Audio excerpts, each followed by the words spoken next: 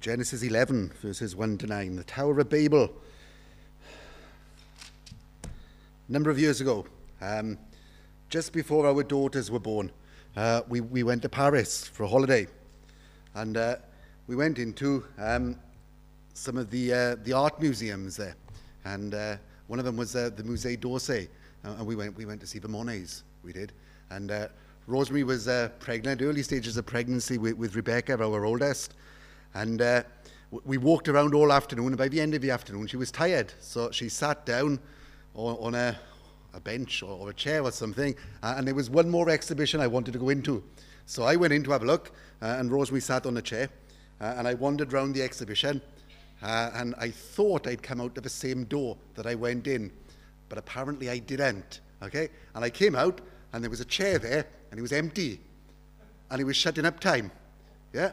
And I got problems now because I'm ushered out. And Rosemary's got my train ticket. And she's got my passport. And she's got the money. And I don't speak French. And I got a problem. And Rosemary's inside. And I find a spot to sit outside. Now, fortunately, there was only one door, okay? There was one door in and one door out. And I found a spot to sit down outside. And I sat and I thought about it. And I thought, how do I explain to somebody now that I've lost my wife? Yeah? Because I just haven't got the lingo. How do I do it? And 45 minutes later, Rosemary came out of the door. She'd been waiting inside until the very last possible moment for me to come down some steps miraculously when I was already outside. Wouldn't it have been wonderful if everybody in France spoke English? Yeah, it would have been, wouldn't it? It would have been so much easier.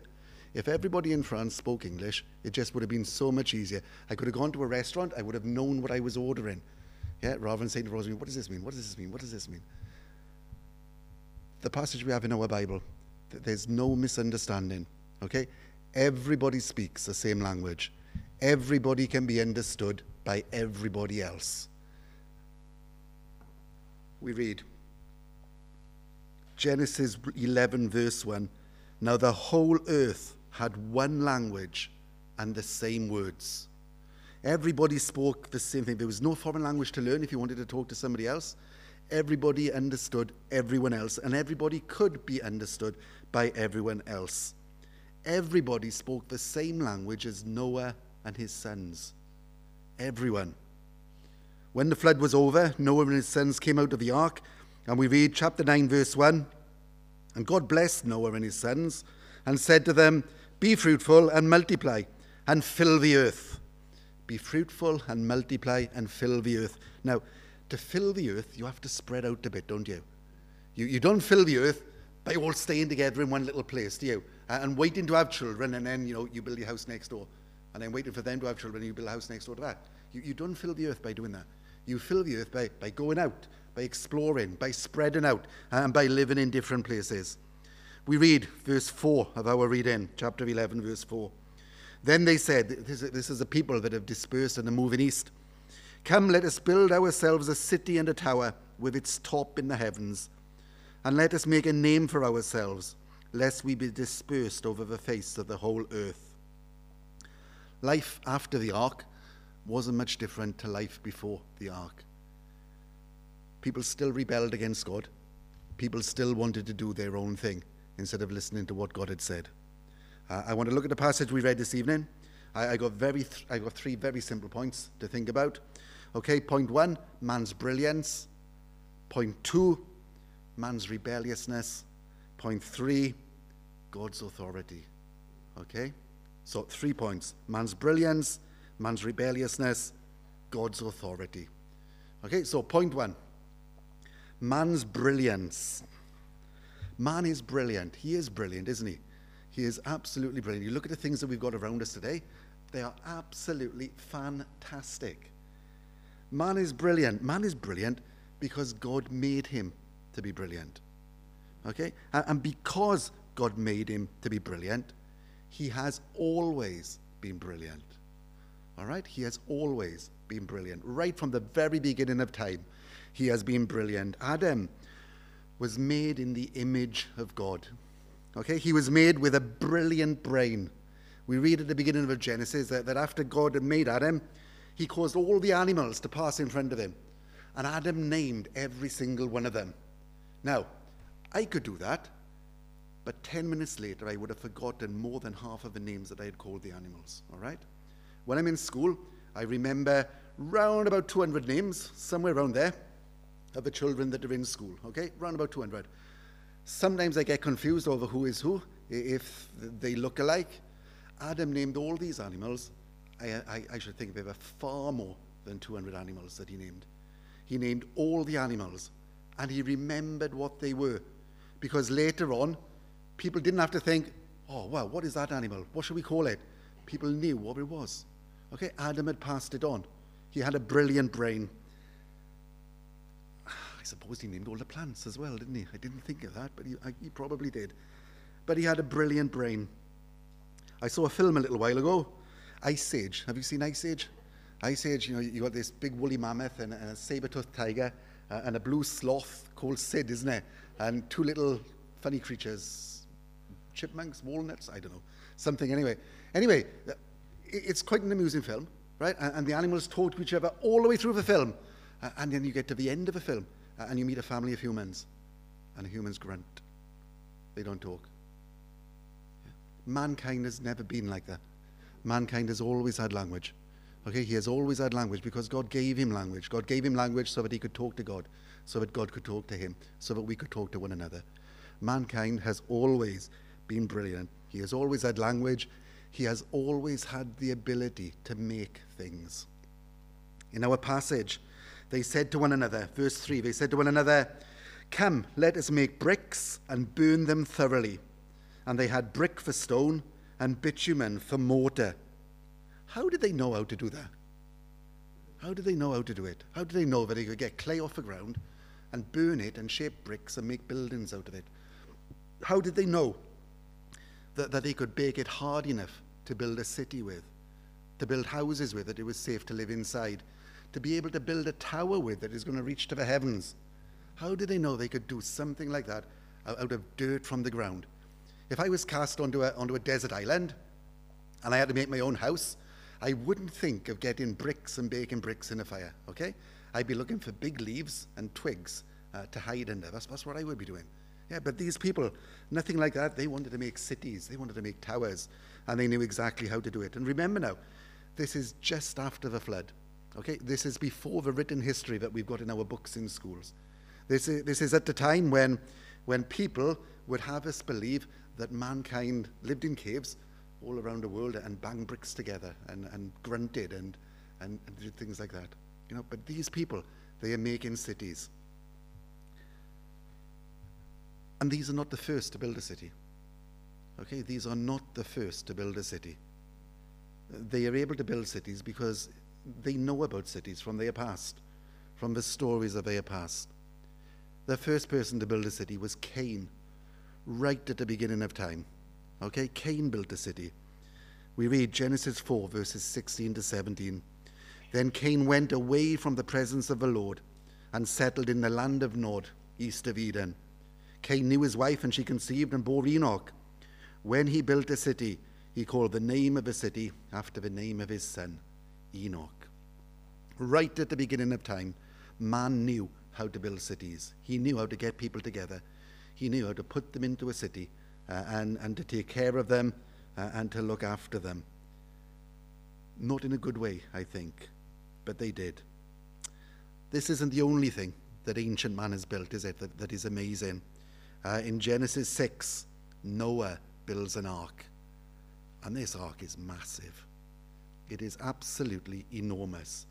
I reckon if you took this ark and stuck it outside this building, put it in the road outside, it stretched from the roundabout there to the roundabout down there. Okay, that's how long this ark is. And it's too big to fit on your road. Okay, it's going to go into the gardens because it's so wide. And it's going to dwarf your houses. It's going to be 3 times bigger than your houses. Okay, this is a truly massive boat. We read in Genesis 5 and 6 that God speaks about man, and he says about the sin of man, and that he will not contend with them forever, and his days will be 120. Noah has 120. Sorry, his years will be 120. The days of his life, the years will be 120. Okay, Noah has 120 years to build this ark, I reckon it's going to take him all 120 years to build an ark, to build something that size. I wouldn't go out in a boat that I had built. Okay? I wouldn't. I would go on water that's about 3 foot deep. I wouldn't go any deeper, because whatever I built is going to sink, I reckon. Noah must have been an absolutely amazing builder to build something that big, to be able to build 3 layers inside it, to take all the animals in, all the food for a year, and to survive for a whole year on that ark in the water. And when you come outside the Bible and you look at ancient history, you've got the pyramids, haven't you? Ancient man built the pyramids. No hydraulics, no lorries, no cranes to move the rocks and the stones. Quarried somewhere else, brought to a pyramid, stuck on a pyramid. I did read somewhere that they thought that they made the bricks out of cement on the pyramid site itself. I don't know. Modern man is amazed at how the pyramids were built and how they managed to align them so well without any gaps, and to get the stones to fit together so well. Modern houses aren't built as well as old-fashioned pyramids, are they? Modern houses fall apart. Old pyramids were built to last.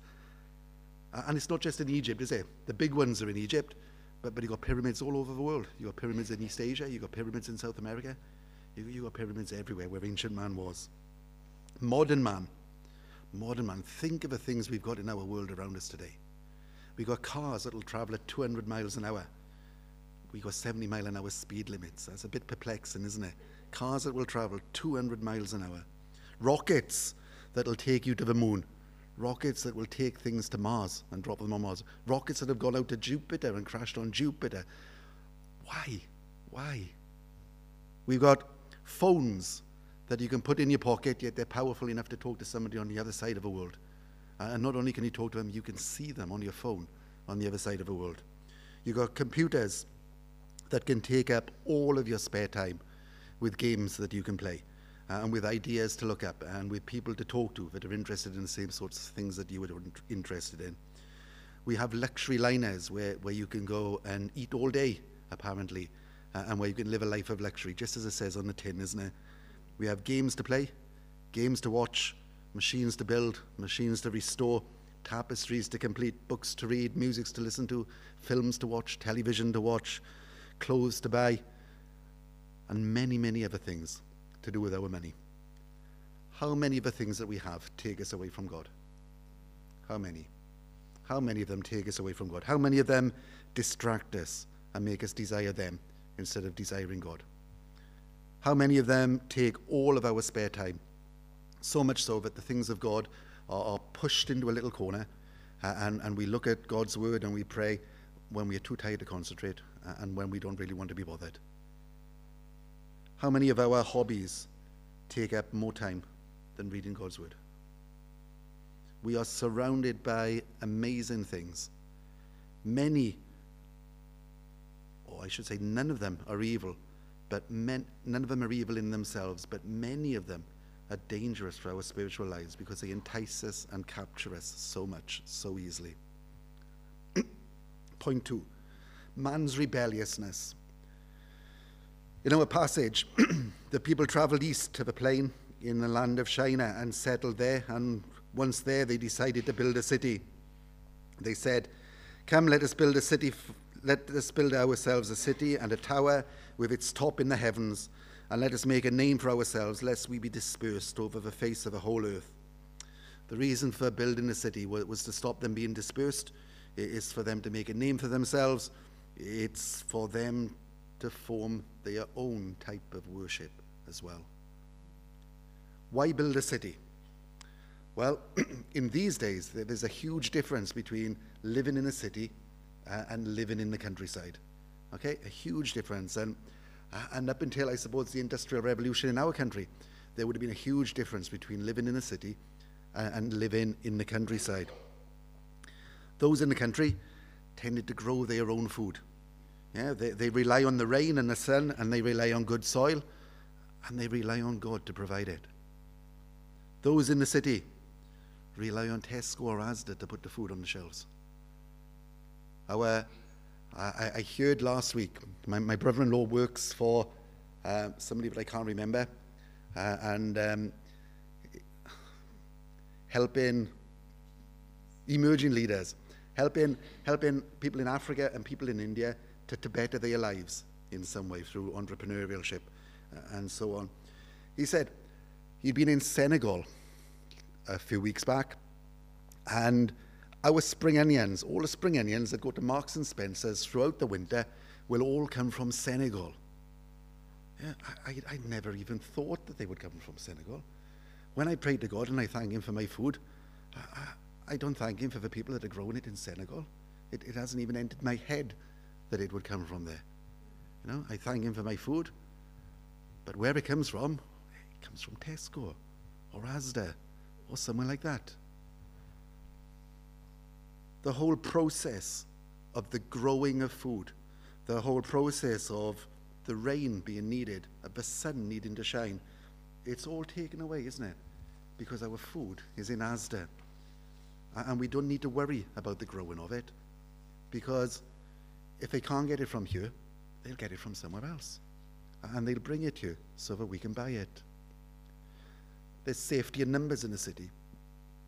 Who do you rely on to keep you safe in the country when there are wild animals, when there are brigands, when there are outlaws?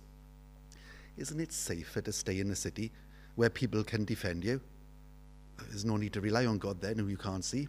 You can rely on the people you can see, the people with the spears and the swords and the shields. You can rely on them instead. Much better to rely on them. You can see them, you know where they are. Out in the country, you have to look to God for your health, because you need your health to be able to go and work your field. Because if you don't go and work your field, who's going to work your field for you? And if you can't work your field, where is your food going to come from? If you're in the city and you're ill for a few days, well, it doesn't really matter, does it? Somebody else will take your place in the factory. You'll still be able to get your food from Tesco. Somebody will help you out. You'll be all right. You've got friends around you. There's no need to rely on God. Are you thankful for the food you get every day? Are you thankful for your health, for the money that you have, for the clothes that you wear, for the car that you drive, for the houses that you live in, for the families that God has given you? Are you thankful for those things? Or do you take it for granted? Because it is so easy to take things for granted. Now, these things are not evil, but they do help you to forget God and to forget that he provides for you. And they do sort of encourage you to think that if God wasn't there, these things would just go on by themselves. Yeah, they would just continue by themselves. And the people living in the city, all of these things, they just go on with themselves without any thought for God at all. God is the provider of the sun, the sender of the rain is removed from the equation, because everything works well without God being there. A tower with its top in the heavens is the next thing they wanted to build. They wanted to build a city, and then they wanted a tower with its top in the heavens. Now they're not thinking of a huge tower reaching up to the sky. Okay, they're not thinking of a skyscraper. They're thinking of a tower where the top of the tower is their heaven. It is where their God lives. It is where they can go up to meet with their God and to worship in their way, in whatever way they have chosen. It was a tower where they could keep a semblance of religion, but where they could do away with the God of the Bible. Isn't this what we see all around us today? We see lots of religion around us today, don't we? Lots of religion around us, lots of religion that does away with the God of the Bible. We've got mosques, we've got Sikh temples, Hindu temples, Buddhist temples, kingdom halls of Jehovah's Witnesses, Christadelphians, humanist societies, and all sorts of other things, claiming to worship God or a God, or claiming to worship man instead. Why have you come here this evening? Why have you come into this place this evening? You are here. That is good. It's good that you've come. Is it that you have come to meet with God? Or is it that you have come to meet with yourselves, with your friends? Are you here because you are brought by someone?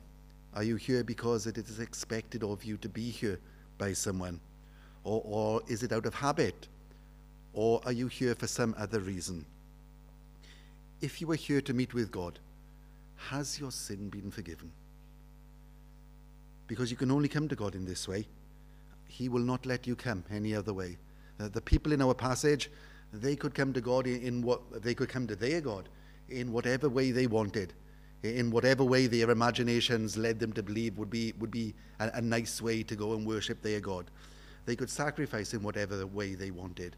They could have whatever rights they wanted. But the God of the Bible will only let you come to him through the Lord Jesus Christ with your sin forgiven. He will not let you come any other way. These people wanted to make a name for themselves. Let us make a name for ourselves, they said. Let us forget God. Let's push him to one side and we'll make a name for us. We can be the people that everybody looks up to. We can be the people to be remembered.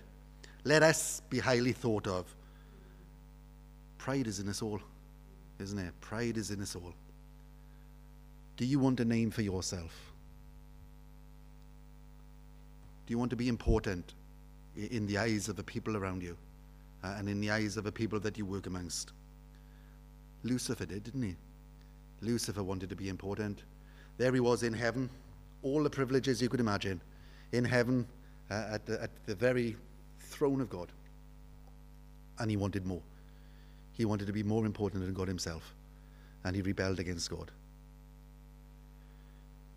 The shorter catechism of the Westminster Confession starts, man's chief end is to glorify God and to enjoy him forever. We don't glorify God by making a name for ourselves, do we? We don't glorify God by making us the center of attention. We glorify God by making him the center of attention. And sometimes we gain a good name and a good reputation because of it, and sometimes we don't.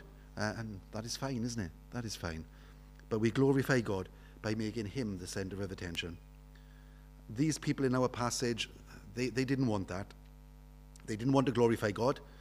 They wanted to glorify themselves. We will be the masters here. That's what they're shouting. We will be our master. We don't want God. We want nothing of him. These people do not want to be dispersed. They're frightened by it. They're worried by it. Perhaps some of the leaders, full of pride, they want the people almost held captive to worship them and to look up to them. God has told them to fill the earth, but they want to stay together, and they want to grow slowly rather than being dispersed. Staying together as a crowd was better than spreading over all the land. But God knows best, doesn't he? God knows best, and what he says should be followed, shouldn't it? Because if you don't follow, you end up in a mess, don't you? How do we know what God is saying now? How do we know? Well, he's given us his word, hasn't he? He's given us his word. And it's black and white, a lot of it, isn't it? Well, all of it is black and white. There are times, though, when we're confused over what we want God, or over what we want, over what we think God wants for us, over what we believe to be God's direction in our lives. Sometimes we are confused over that. Sometimes we struggle over that. We are here to worship God, aren't we? That's what we are here for. We are here to worship God. We are here to trust him. We are here to read on his word, to pray to him, and to ask him to guide us. And we are here to wait on him until he does. Job in the Old Testament, he had a problem, didn't he? He had so many terrible things happening to him, and then he called out to God, and God didn't seem to answer. And Job got frustrated, and he said some reckless things, didn't he? And then God did come, and God did answer, but God answered in his own time rather than in Job's time. We need to wait and wait on God until he answers. You know, there are things that happen in my life that are the result of foolish decisions that I've made. The result of sin, the result of disobedience and rebellion against God. And probably the same thing happens in your lives as well. You know, when these things happen, we need to repent. We need to repent, and we need to lean on him. There are times when I want to make a name for myself, and pride takes over. And I think how wonderful it would be if I got some praise for doing some of the things that I do. rather than anybody else getting the praise for them. You know, we need to repent. Again, we need to repent. We need to lean on him. We need to be content with what God gives us and what God continues to give us day by day, because he gives us a lot, doesn't he? He does give us a lot. There are times when I am greatly blessed because I've trusted and I've obeyed. You know, and I'm sure it is the same with you. Staying close to God by reading and praying will help us hear what God is saying to us. Don't be like these people who deliberately set out to defy God, because you can't win. We cannot win. You know, being in God's will is so much better and so much safer. I was told a story, years ago now. It's Alan's story. He didn't tell it to me. He was preaching at the time, okay? And it was an illustration that he used. But I was told a story. Two men hadn't seen each other for a long time. And they met and they were catching up. And one man said, how's your daughter? What is she doing now? And the second man said, she's out in Cambodia working with the people out there. And the first man was aghast. He said, you must be worried sick. Out there, all those unexploded mines, all that awfulness that is going on in that place. And the man said, no. He said, she's in the safest place in the world. How can she be in the safest place in the world, in a country like that? The man answered, she is right in the middle of the will of God. She's in the safest place in the world. Right in the middle of the will of God. That's where we need to be, isn't it? Right in the middle of the will of God. And then we will be in the safest place in the world. Point 3, the authority of God. Okay, the authority of God. We read Genesis 11 verse 5. And the Lord came down to see the city and the tower which the children of man had built. Now, this doesn't mean that God didn't know what was going on. Okay? It doesn't mean that God couldn't see it. This is a writer. He's using a type of language, anthropomorphic language. Okay? He's using this language. He's using human action to express God's evaluation of the situation. That's what he's doing. All right? So he's looking at it from a human point of view. And he's sort of showing how little and pathetic the ways of man are. It's almost as if a writer is saying, these men thought their city was so fantastic, so big, so amazing, and their tower was so huge, and yet God thought it was so small. He had to come down to see it, because he couldn't see it from where he was. It was tiny. Okay? This is what the writer is trying to do here. He's trying to show you the things of man, they're pathetic. God looked at the city, and he says, verses 6 and 7, behold, they are one people, and they all have one language, and this is only the beginning of what they will do. And nothing that they propose to do now will be impossible for them. Come, let us go down and there confuse their language, so that they may not understand one another's speech. If God does not intervene here, mankind will be lost. Okay? If God does not intervene, mankind will be lost. So God is merciful. He is gracious. He comes and he intervenes. This defiance of God that they have begun, this building of a city to make a name for themselves, is only the beginning of what they will do. This disobedience, this rebellion against God, is just the tip of the iceberg. Things will only get worse. So God comes and God intervenes and God confuses their language so that not all of the people will be lost. Some of the people will be saved. From everyone being able to understand what everyone else was saying, suddenly they couldn't. Suddenly groups of people spoke different languages, and I suppose it is natural that those who could speak the same languages gravitated towards each other and eventually moved off to different parts of the world and separated themselves from other people that they once knew, that they could communicate with. And they moved off as we find in Genesis chapter 10, the table of nations. From opposition to God, these people are now doing exactly what God told them to do in the first place. The earth was to be filled and would be filled, just as God said it would. God's will is never thwarted.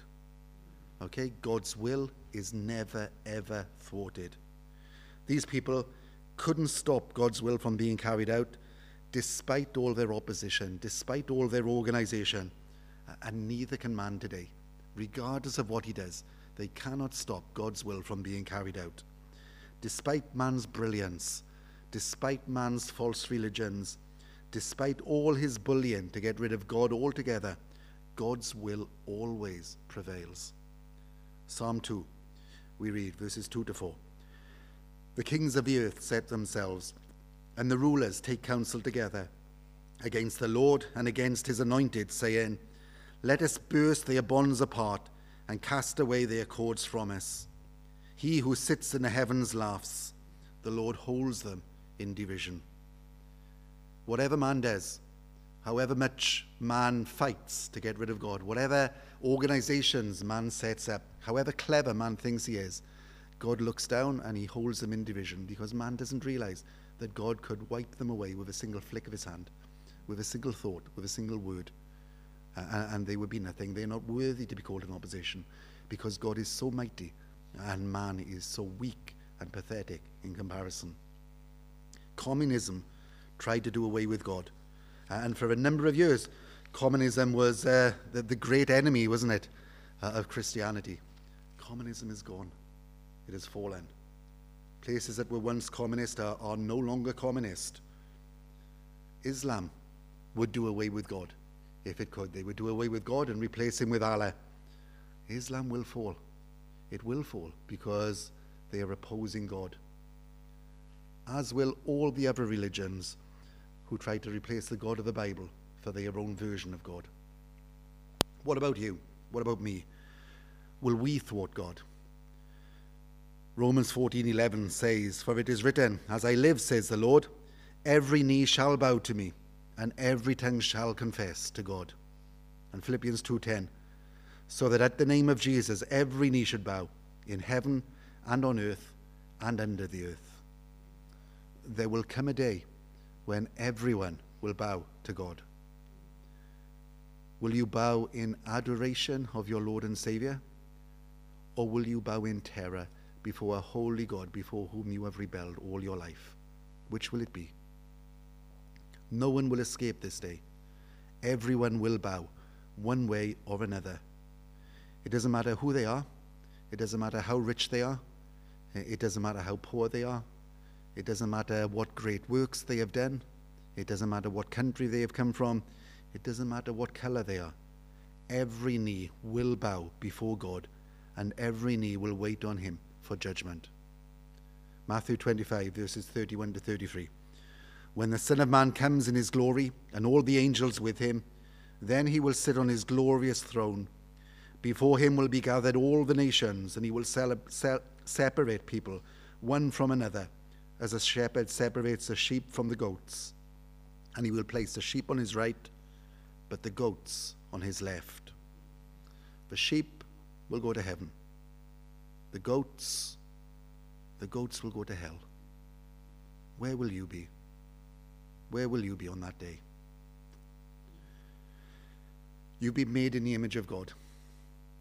You have been made just a little lower than the angels, just a little lower. You have been made to enjoy God, to enjoy his fellowship.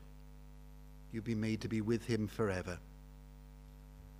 The people in the passage that we read, they built a city. It was built of clay. It was clever. It didn't last. Things of clay don't last, do they? They break. Whatever we make in this world, whatever we do, will be like that city. It'll be like clay. It won't last. God has made a city that will last forever. It is a city that will never fade away. It is the true heaven rather than the imagined heaven that was on top of that tower. It is a place, it is a city where everyone is invited if you have had your sins forgiven. It's real. It is real. Will you be there to worship the Lord Jesus Christ as your Savior? Amen.